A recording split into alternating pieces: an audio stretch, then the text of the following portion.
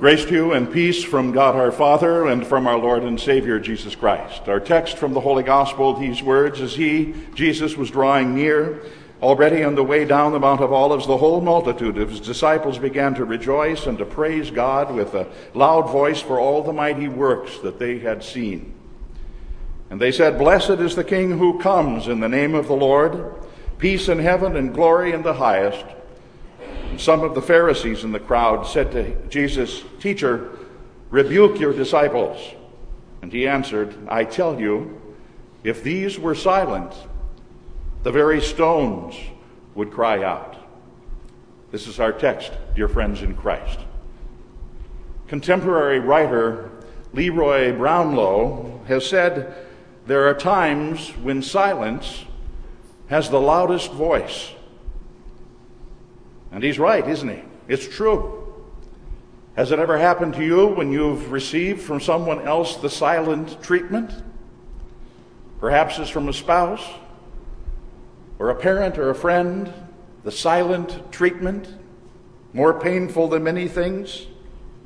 To a spouse, it can be more crushing than angry words, as indicated by the quote, "Spiteful words can hurt your feelings, but silence breaks the heart."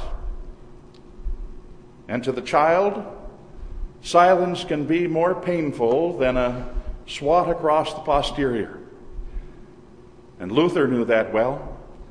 It's even said that when one of his sons disobeyed, acted rudely, that Luther refused to talk to his son for 2 or 3 days, or even to recognize his presence in the room. An experience that his son did not want to have repeated again, because it was more painful than had he received a swat or two.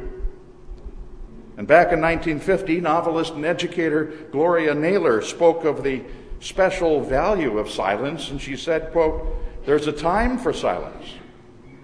There's a time to let go and allow people to hurl themselves into their own destiny, and a time to prepare then to pick up the pieces when it's all over." And isn't that, at least in part, what our text for today is really all about? For well over 4 centuries prior to today's text, God had indeed been silent. For well over 400 years, he would not speak through prophets, as he had so commonly and so faithfully done in times past.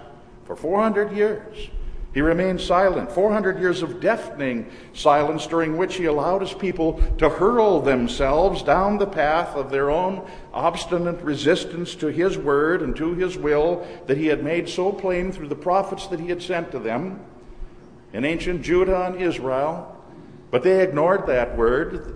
They indeed came to the point of even despising that word, and so God let them go their own way. He remained silent. He did not speak to them, in order that they might see for themselves where their sin and their sinful choices would take them. So they could see for themselves what their lives would become without the Lord at the helm of the ship, as they would go about pilotless in the storms of the sea. And so it was that before the 400 years of silence, that God had spoken, as we heard today in the Old Testament lesson, that God had spoken through the young prophet Jeremiah, and told Jeremiah to tell the people of this impending destruction that was going to come upon Jerusalem, and the consequential silence of God that would also follow it. And so he says in the chapter before today's text, "This city," God says, "has aroused my anger and my wrath from the day that it was built to this day, so that I will remove it from my sight, because of all of the evil of the children of Israel and the children of Judah that they've done to provoke me to anger. Their kings and their officials, their priests and their prophets, the men of Judah and the inhabitants of Jerusalem, they have all turned their backs to me instead of their faces. And though I have taught them persistently, they have not listened to receive my instruction. They set up their abominations in the house that is called by my name, and they thus defile it." Those are the words of the Lord from the chapter right before our text for today. That and so much more words of warning, words of impending doom, words given to the prophet Jeremiah to speak to a people who simply were refusing to listen to God. And do you know where Jeremiah was, by the way, when he received this word from God to speak to the people? He was sitting in a prison cell. Young man sitting in a prison cell, a cell into which he had been placed not by the oncoming King Nebuchadnezzar of the Babylonians who would hold them all captive in due time. No, not at all, but rather by his own king, by King Zedekiah, who had imprisoned him for daring to prophesy against Judah. How dare you prophesy against us? And so it was his own king that put him into jail. You see, sin will, after a time of warning unheeded, sin will silence God. Sin will silence him as he in essence says, all right, have it your own way, go your own path. And he allows sin to carry the impenitent sinner ever closer to the abyss from which there is no return. And why does he do it? Why does God allow all of this to happen? He does so in order that the impenitent sinner might see for himself the narthex of hell, if you will. The entryway to the horrors that would be his were it not that God intervened graciously to let him see what his doom would indeed be, where his sins ultimately would take him. And so it was that God allowed Jerusalem to be destroyed, and God allowed its inhabitants to be taken far away into their Babylonian captivity.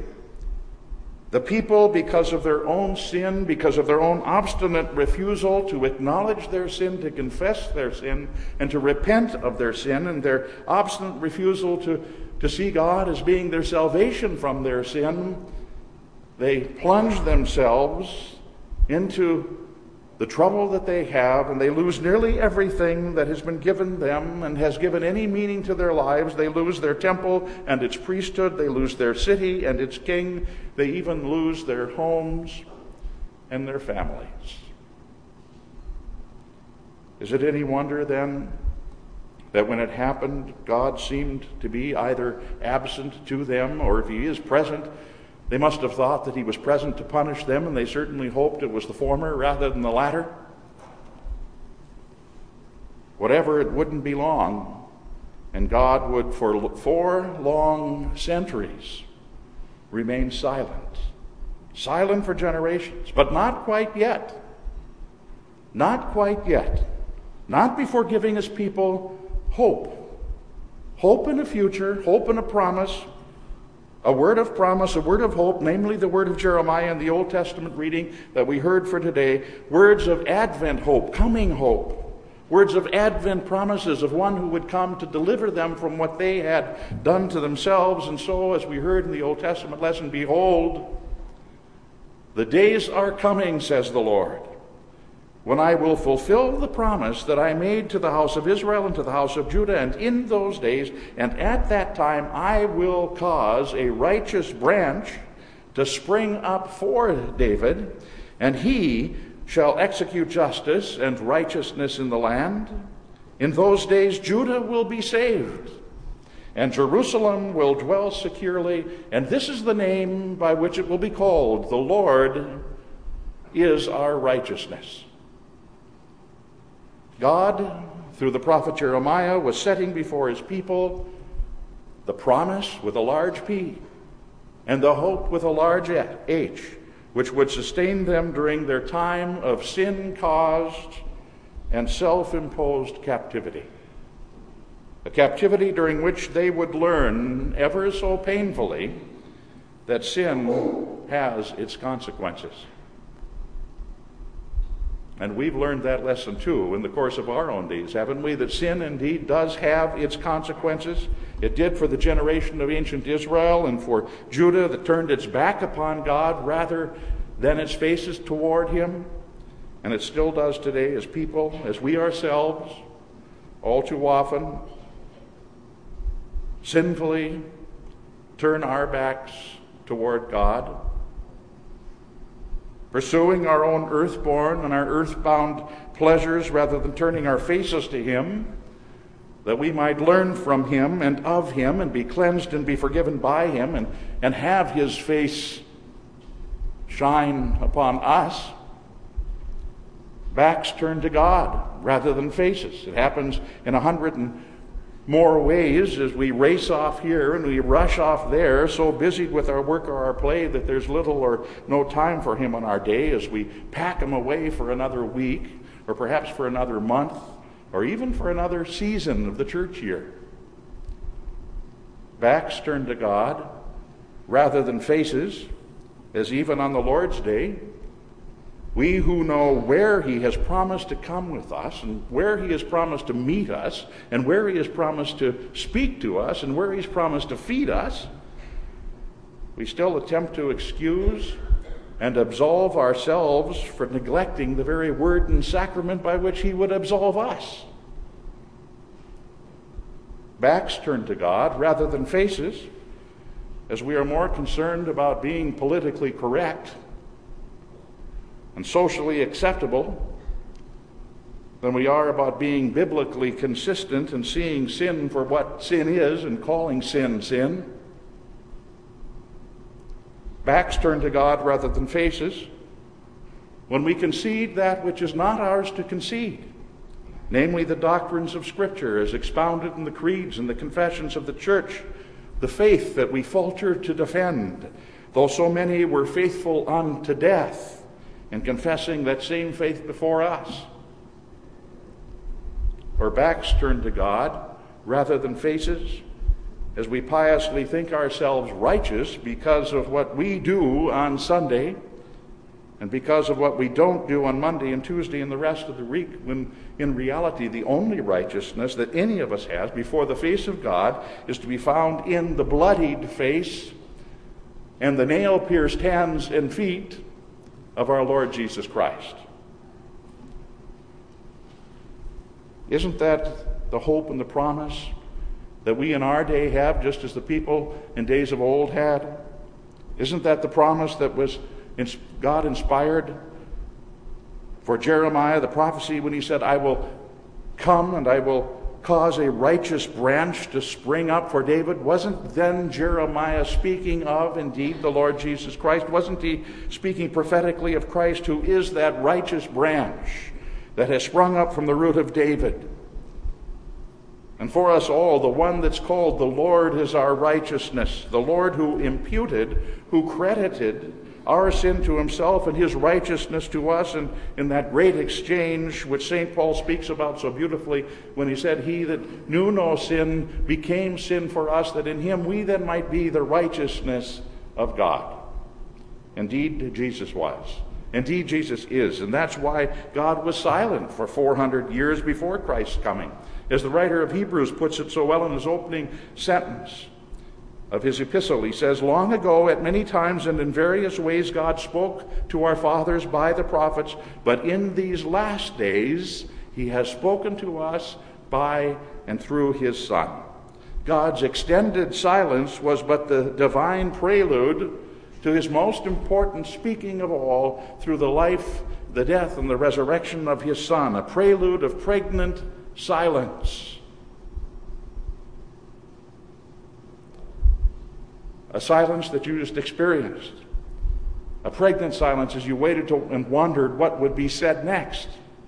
And that's what God was doing during this 400 years of silence. It was a pregnant silence whereby he remained silent in order that when he did then speak, the people would most certainly listen. And so it was that when the time came for God to speak again, when the Christ would be born, that the heavens opened and the angels themselves sang, glory to God in the highest, and on earth peace, goodwill toward men.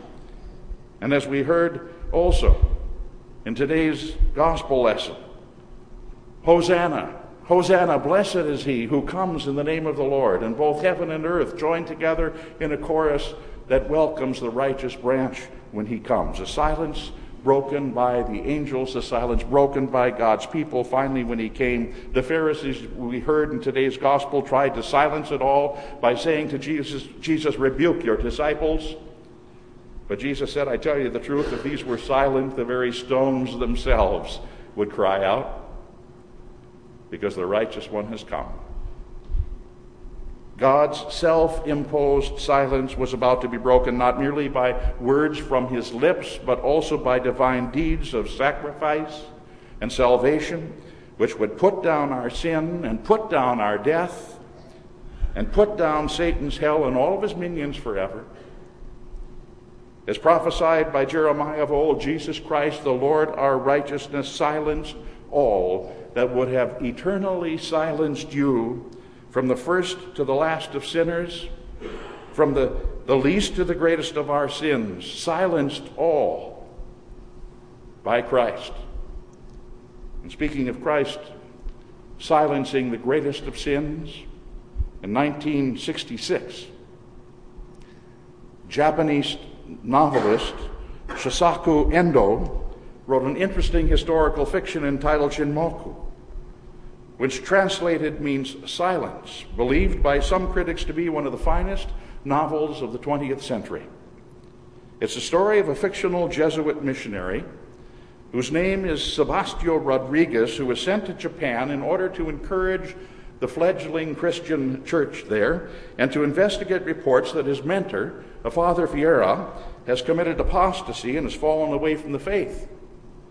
Father Rodriguez and his companion, Father Francisco Garpe, arrive in Japan in 1638.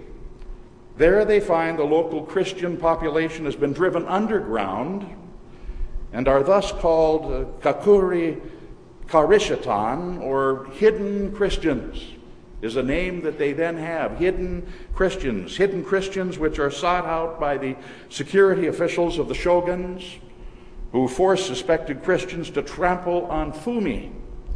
Fumi, a crudely crafted image of Christ. If you were suspected to be a Christian, you had to trample on Fumi.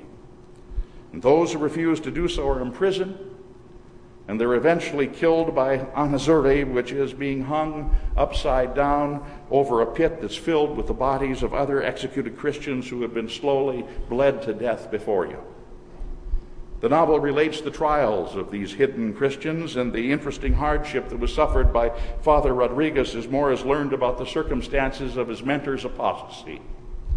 And finally, as the novel reaches its end, Rodriguez is himself betrayed by a Judas-like character. He is arrested. He's commanded to trample underfoot a Fumi, that crudely carved image of Christ. And here's what the author records. He says, the face of the Fumi, this crudely carved picture of Christ, the face of the Fumi was different from that on which the priest had gazed so often in Portugal, in Rome, in Goa, in Macau. It was not the Christ whose face was filled with majesty and glory. Neither was it a face made beautiful by endurance to pain, nor was it a face with strength of will that resisted temptation. The face of the crucified man who then lay at his feet in the Fumi was sunken, and it was utterly exhausted. The sorrow it had gazed up at him as the eyes spoke appealing to him and said, trample me. This is why I came, to be trampled upon by you. An odd twist to the end of the novel.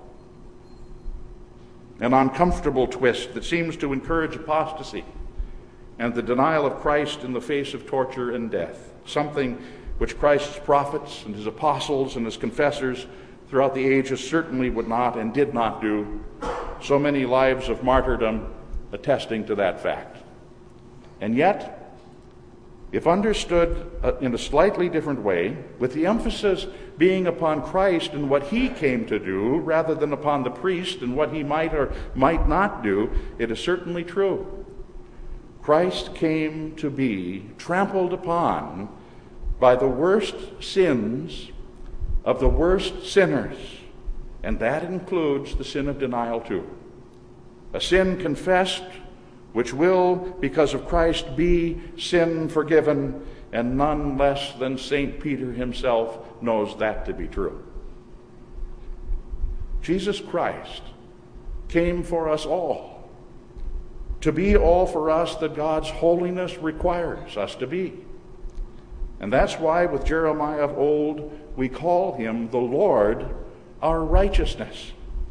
That's why with the people of Jerusalem of so long ago, we welcome him still in his very body and his blood. And we sing today what they sang so many yesterdays ago, Hosanna. Blessed is he who still comes in the name of the Lord, Hosanna in the highest. And that's why we begin the Advent season with that prayer and also with this Advent call. Come, Lord Jesus, come. Hosanna, come to save us. Come to save us all. In the name of the Father, and of the Son, and of the Holy Spirit.